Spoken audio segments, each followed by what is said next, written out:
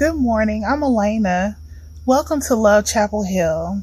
Our name is our mission, to love Chapel Hill with the heart of Jesus. I hope that you enjoy your time with us this morning. Good morning, Love Chapel Hill. My name is Brooke, and I am so excited for you all to be here today. You know, one of my favorite things that I get to do in this community is to see all of your wonderful faces on Sunday morning in the varsity and say hello. Of course, during this time, we're unable to physically meet together, but you can still meet with us virtually online. And one of the ways that you can do that is by filling out a virtual Connect card. Whether you are a new person here or if you've been here for a really long time, we would love for you to fill out one of those Connect cards, and there you can put in any needs that you have, any information that you'd like to get from the church, and we will get in contact with you as soon as we can. Also, during this time, we need to be wearing face masks in order to keep both ourselves healthy and the people around us. So if you are in need of a cloth face mask, please fill out that virtual Connect card, and then we will be able to send you one through the mail. And if you want to find those virtual Connect cards, please just check out the YouTube description or the Facebook description, and there should be a link right there to it. Thank you again for joining us, and I hope that we get to see you very soon in person. Love you all. Hi, Love Chapel Hill.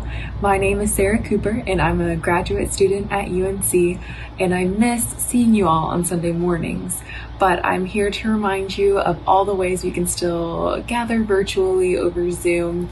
If you go to our website, lovechapelhill.com, you'll see all the Zoom links that are listed there. We have a early morning prayer session on Wednesdays at 8 a.m.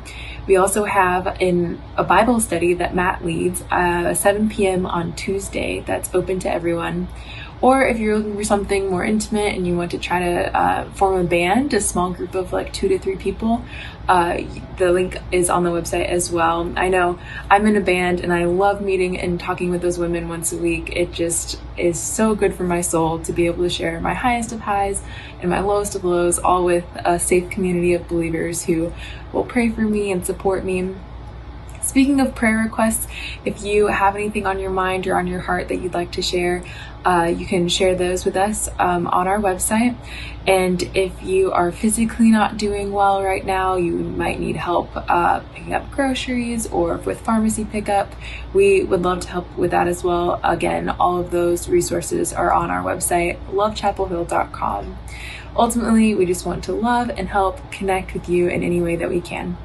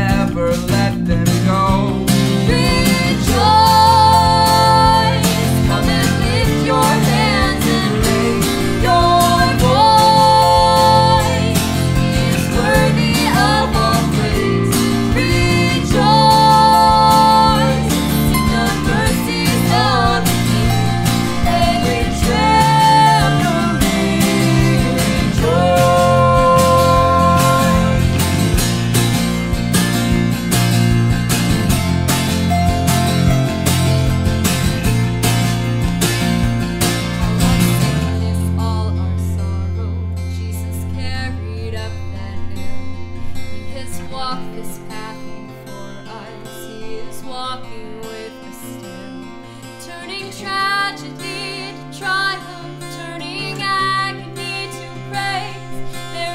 blessing in the battle. So take heart and stand and raise. Rejoice when you cry to Him. He hears your voice. He will wipe away your tears. Rejoice in the midst of suffering. He will help you sing. Rejoice. Come and lift your hands and raise your voice. He is worthy of all praise. Rejoice. Sing the mercies of the King and His traveling joy.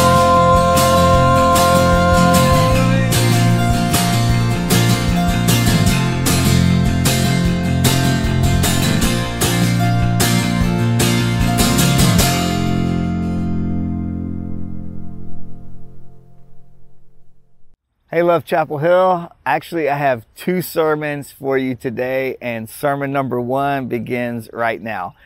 We've been studying the letter of Philippians together, written by the Apostle Paul, and we keep coming back to Philippians chapter 2, which has been called the center of gravity of the entire letter. In that, Paul outlines the beauty of the pattern of the life of Jesus and challenges us to be transformed into that likeness. He says your attitude should be the same as that of Christ Jesus. And right before that, he says, do nothing out of selfish ambition or vain conceit, but in humility consider others as better than yourselves.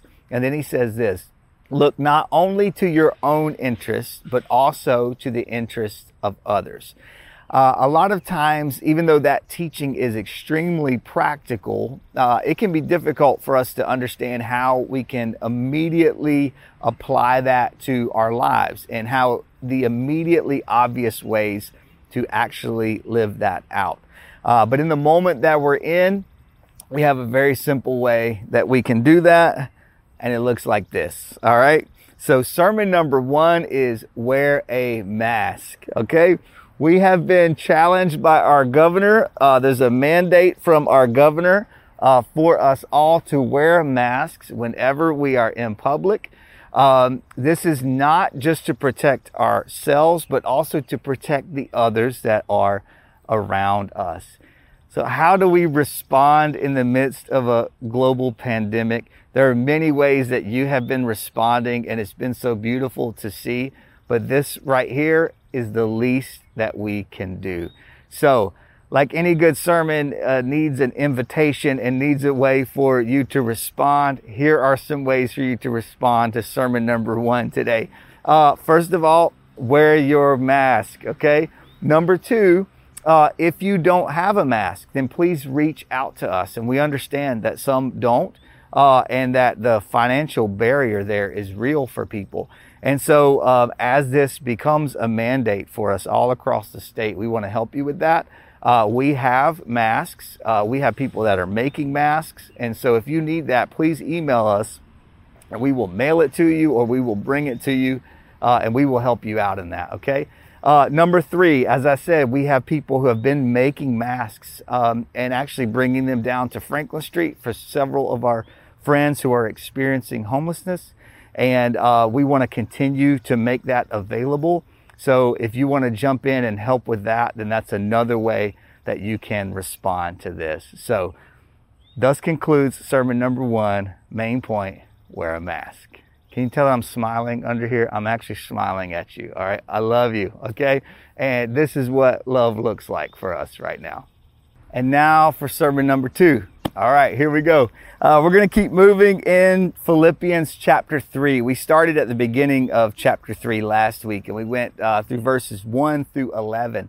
And now we're going to pick up at chapter 12, and we're going to go, verse 12, and we're going to go verses 12 through 14 today. Here's what the Apostle Paul has to say to the church in Philippi. Here's the challenge for today. Not that I have already obtained all of this or have already been made perfect, but I press on to take hold of that for which Christ Jesus took hold of me. Brothers and sisters, I do not consider myself yet to have taken hold of it. But one thing I do, forgetting what is behind and straining toward what is ahead, I press on toward the goal to win the prize for which God has called me heavenward in Christ Jesus. Holy Spirit, we ask you to help us today.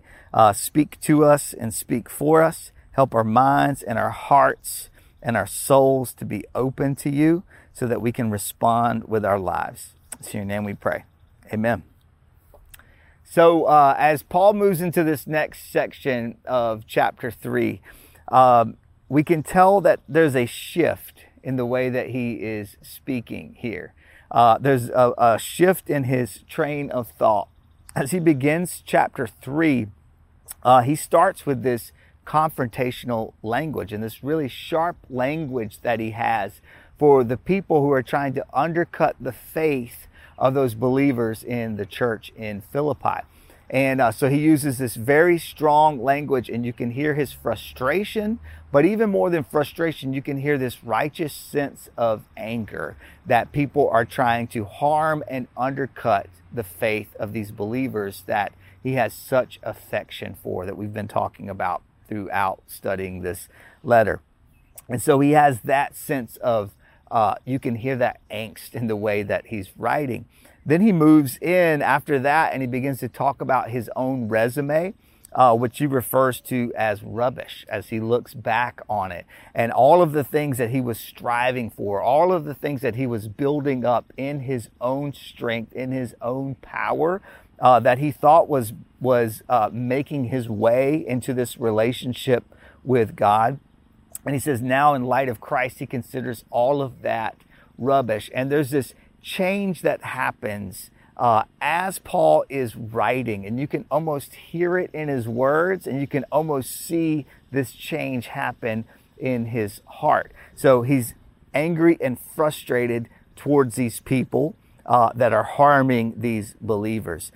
He's looking back on his resume and all of the things, all of the works that he piled up, and he's looking at it with a sense of disgust. And then we see this shift as he begins to talk about what he calls the surpassing greatness of knowing Jesus Christ. The surpassing greatness of knowing Jesus Christ. And we can see like the flame sparked in a fresh way in his heart as his mind and his eyes and his soul and his heart begin to focus on Jesus. And those things that he was talking about at the beginning of the chapter begin to fade into the background for him. And his focus is now set on Jesus. And you can sense that love just stirred up in his heart as he talks about the surpassing greatness of knowing Jesus Christ. I want to know Christ and the power of his resurrection and the fellowship of sharing in his sufferings. And so we see that shift. His focus is now on Jesus, and he is leaning into that, focus. And out of that flows these next words that Paul writes as he talks about, I've not already obtained all this. I've not already been made perfect, but I press on to take hold of that for which Christ Jesus has taken hold of me. So we're going to walk through these verses together and unpack these together.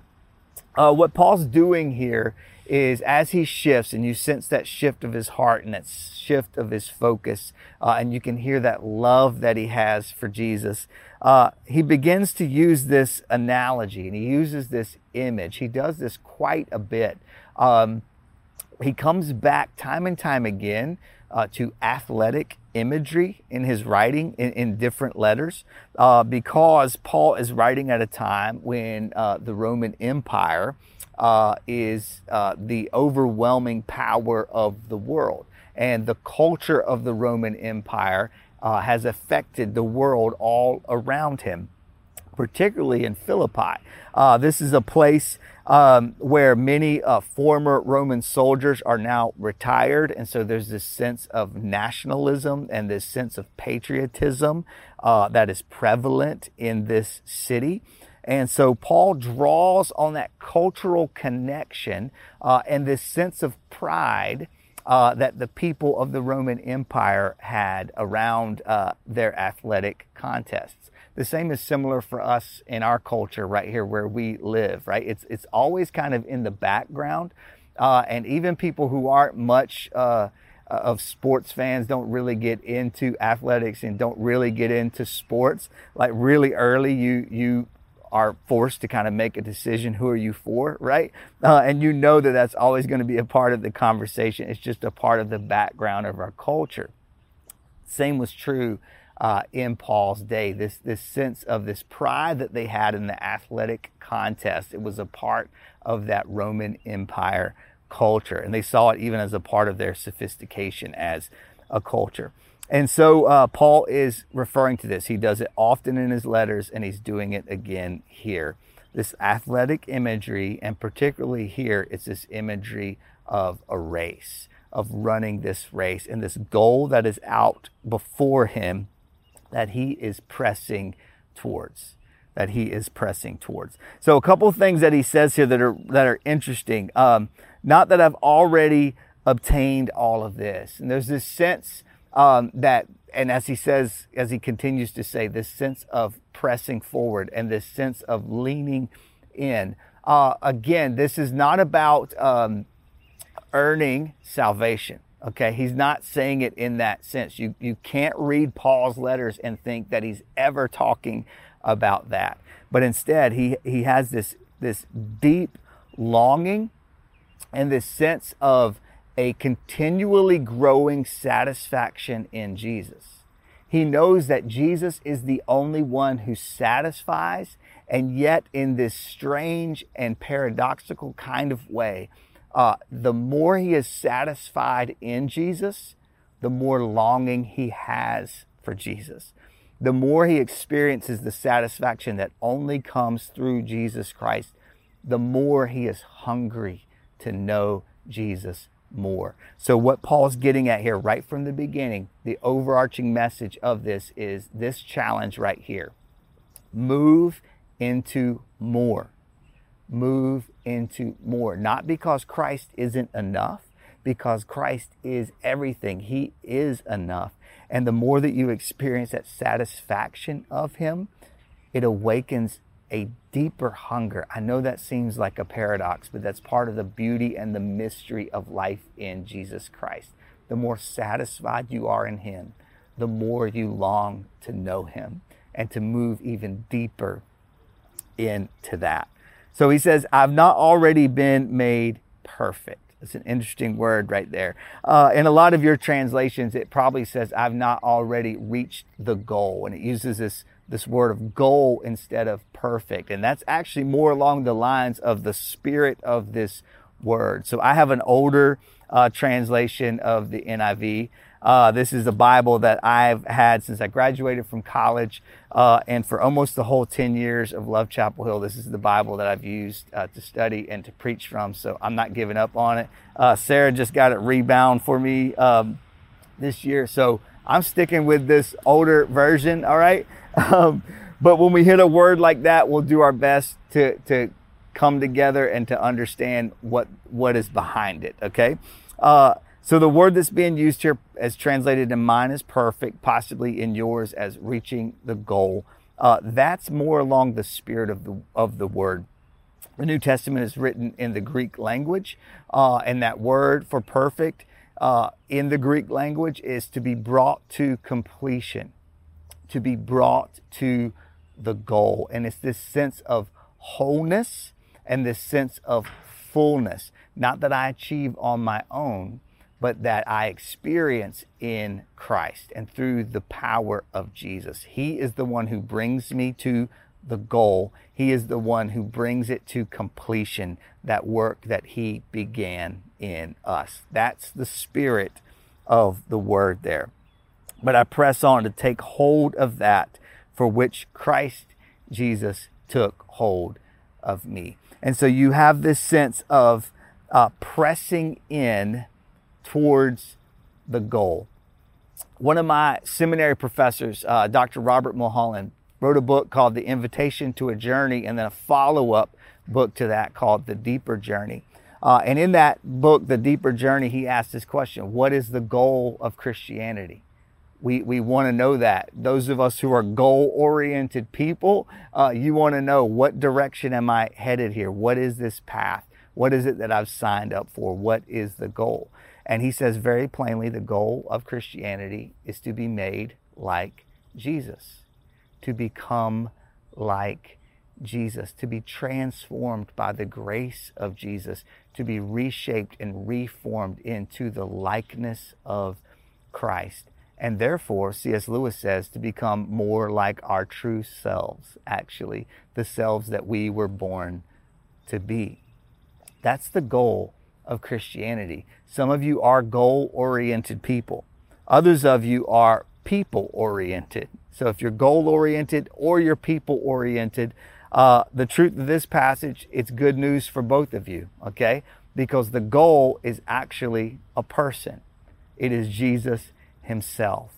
And the purpose of this life, as we are brought into salvation, it doesn't end for us at that moment of salvation, but then we move into this invitation to keep moving into a deeper life with Jesus, move into more. That's why the moment of salvation is referred to as the new birth, sometimes referred to as being born again.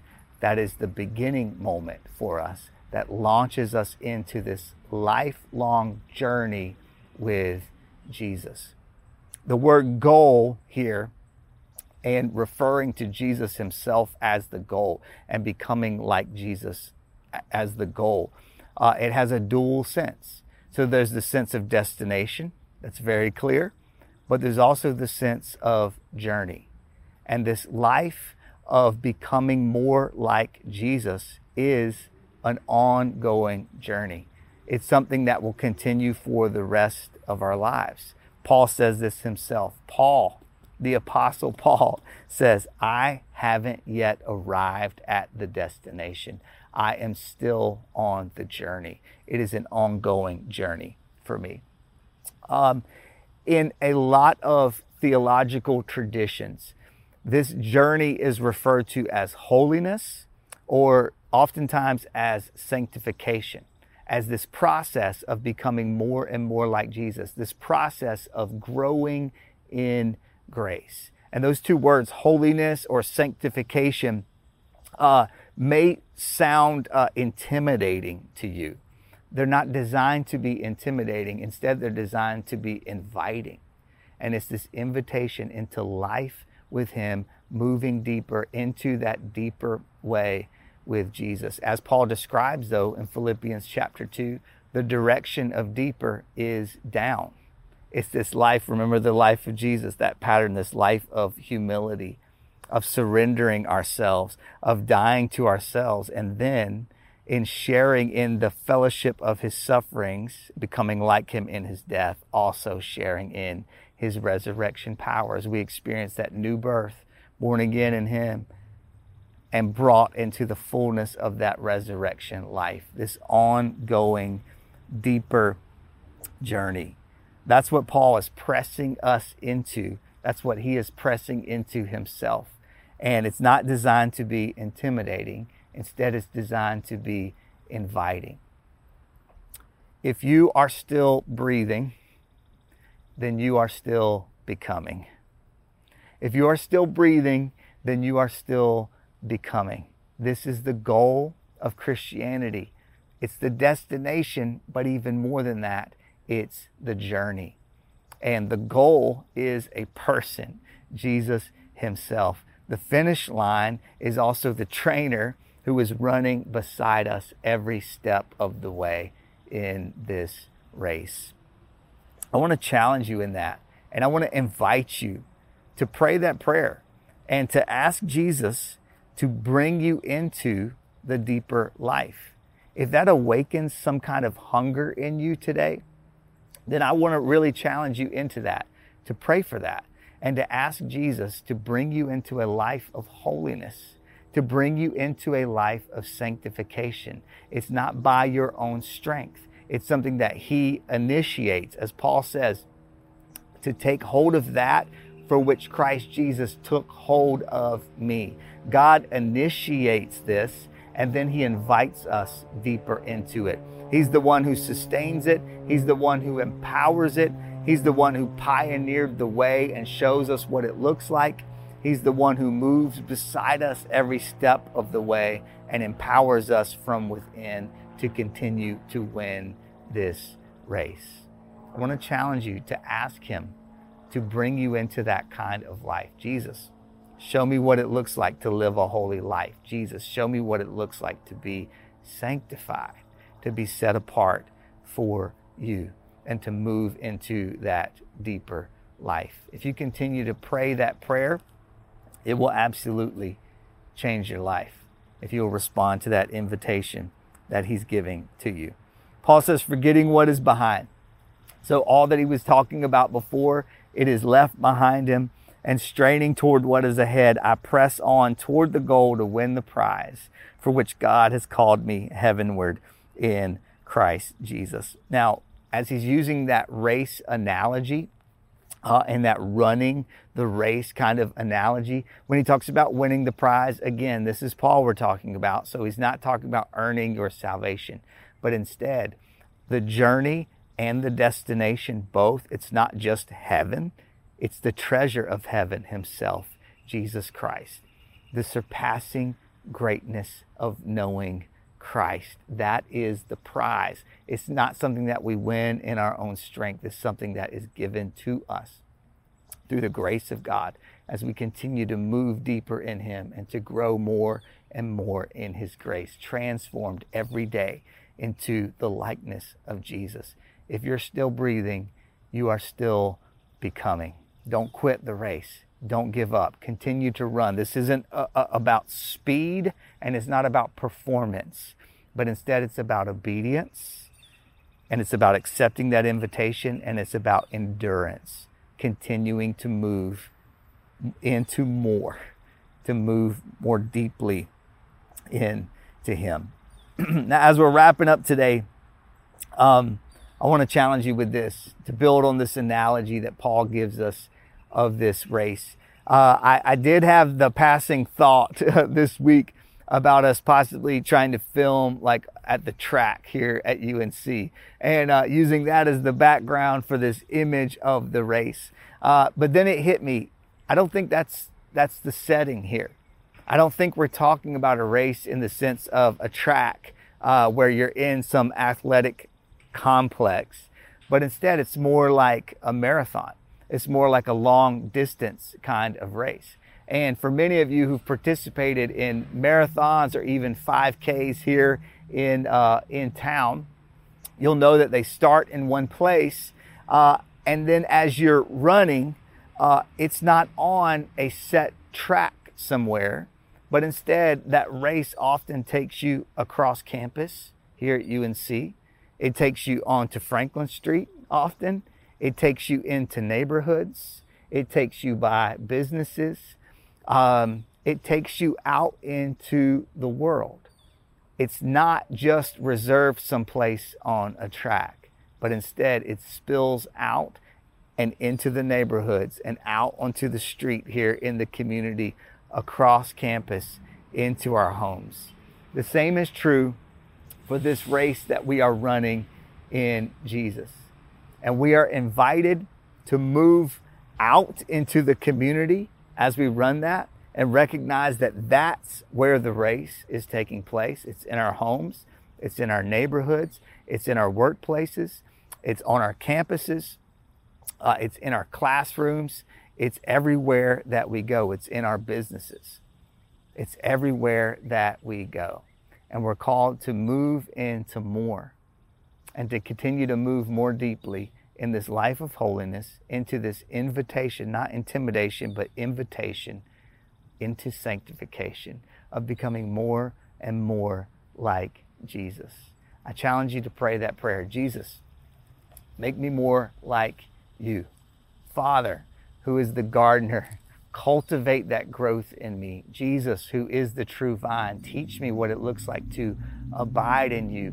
Holy Spirit, fill me so that I can bear the fruit of the Spirit in my life for the hungry world around me to taste and to see that you are good. This is what Paul is challenging us into. It goes back to what we've talked about over and over again through this series and through studying this letter. As Paul says in chapter 1, to live is Christ. To live is Christ. We understand what we mean when we say to live for Christ, to live with Christ, to live by Christ, to live in Christ. The mystery is to live is Christ. Is this verb to be. Our very existence, our very way of being in the world. Jesus is inviting you more and more into that. Move into more. If you are breathing, you are still becoming.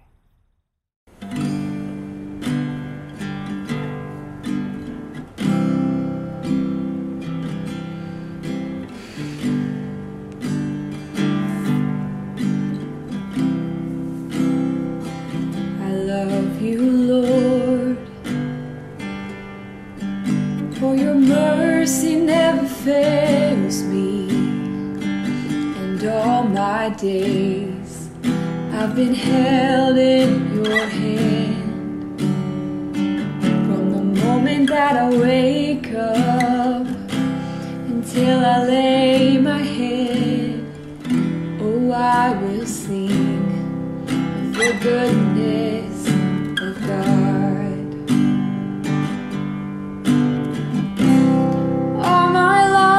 You have been faithful. All my life you have been so, so good. With every breath that I am able, oh, I will sing of the goodness of God.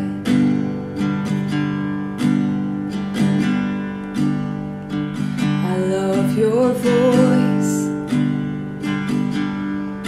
you have led me through the fire.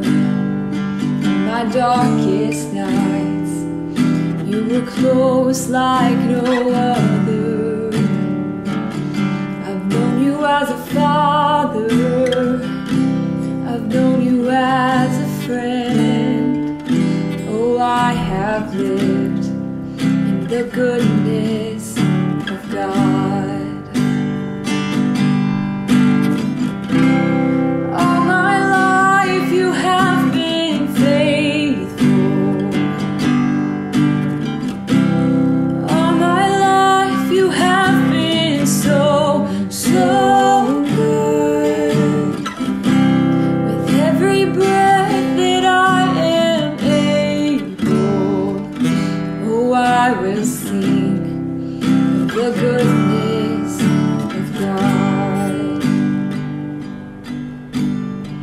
'Cause your goodness is running after, it's running after me.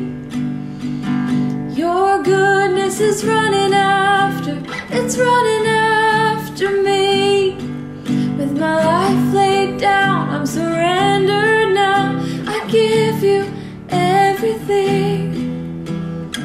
'Cause your goodness is running after, it's running after me.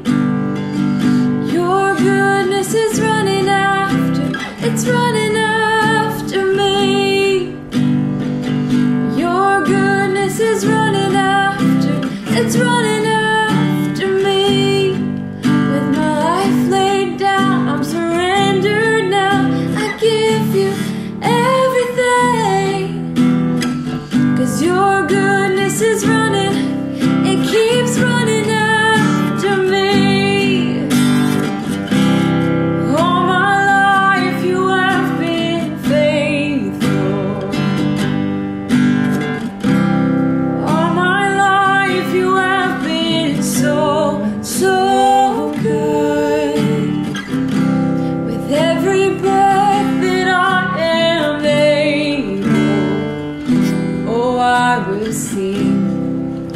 the goodness of God. Oh, I will sing of the goodness of God.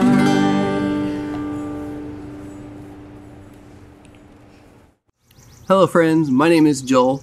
I'm with Connections here at Love Chapel Hill. As we close today, I want to ask you a question. What is your favorite type of story? Do you like the story, the traditional story of the bad guy, or the good guy over becomes the bad guy to win the day? Or do you like the more ambiguous stories where the character, him or herself, overcomes some sort of tragedy? Well, there's many types of stories that can be told.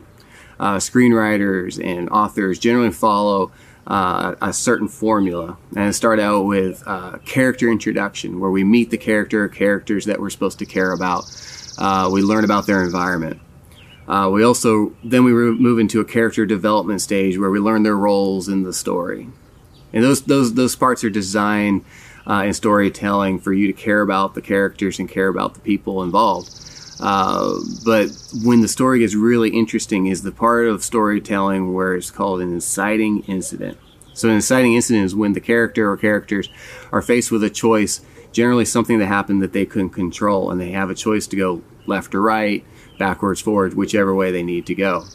I'll give you an example. In Star Wars, for Star Wars fans, you have Luke Skywalker that meets Obi-Wan Kenobi, and he gets his lightsaber for the first time. He hears a little bit about his father. And Obi-Wan asks him to go with him to help save Princess Leia. And Luke is not sure what he wants to do, but he goes back home, and this is the inciting incident. He goes home and he sees that his aunt and uncle who raised him are been murdered by stormtroopers, and his house is burned down. So he is faced at that point with a choice what to do. Well, we know he ends up going on the Millennium Falcon with Han Solo, Chewbacca, Obi-Wan, and starting an adventure that has lasted the last 40 years of storytelling. So these inciting incidents in the formula lead to the choices of the characters either making positive or negative turns. Also, it establishes their agenda and their goal of the story, which leads to a conclusion. Well, in a world right now that we are experiencing a ton of inciting incidences, such as global pandemic, financial crisis that has come from that pandemic, to a worldwide awakening of racial and social injustices, largely because of the heinous murders of George Floyd, Breonna Taylor, Elijah McClain, and many, many more names that we can even talk about, where we should have to talk about. Well, we are all being faced with choices. Do we love each other? Do we love others? Or do we just love ourselves? Do we give grace as Jesus has given us grace, or do we cast blame? Do we pray, or do we panic? We're often faced with these choices these days, and we don't know the outcomes. But the answer, I believe, to how we respond is really a bigger answer to a bigger question, is whose story are we living? Are we living our own story where God is a character in our story, or are we living God's character? We are his subplot to his greater story. We've been going over the book of Philippians the last few weeks, and I've been challenged in just really listening at the heart of Paul and his message. And you see that his goal and his agenda is really driven off of his inciting incident where he supernaturally ran into Jesus on the road to Damascus and changed his life. And after that point, he comes with a message that he's saying that we are supposed to be a part of God's story, and that we are his subplot and not the other way around, that we must become less so that he can become greater. And this has become Paul's goal and his teachings. You see not just in the book of Philippians, but in many of his other writings. And in a world experiencing so many inciting incidences, major ones, I want to ask you today, whose story are you living? Is your story a reenactment of the Jesus story, or is Jesus a character in your greater story? I want to speak to those of you right now that may be feeling that you're experiencing an inciting incident, whether it's watching this video today or something that's happened over the last few months. Maybe you're even questioning whether Jesus is real, that God is real. Is this a story that I want to be a part of?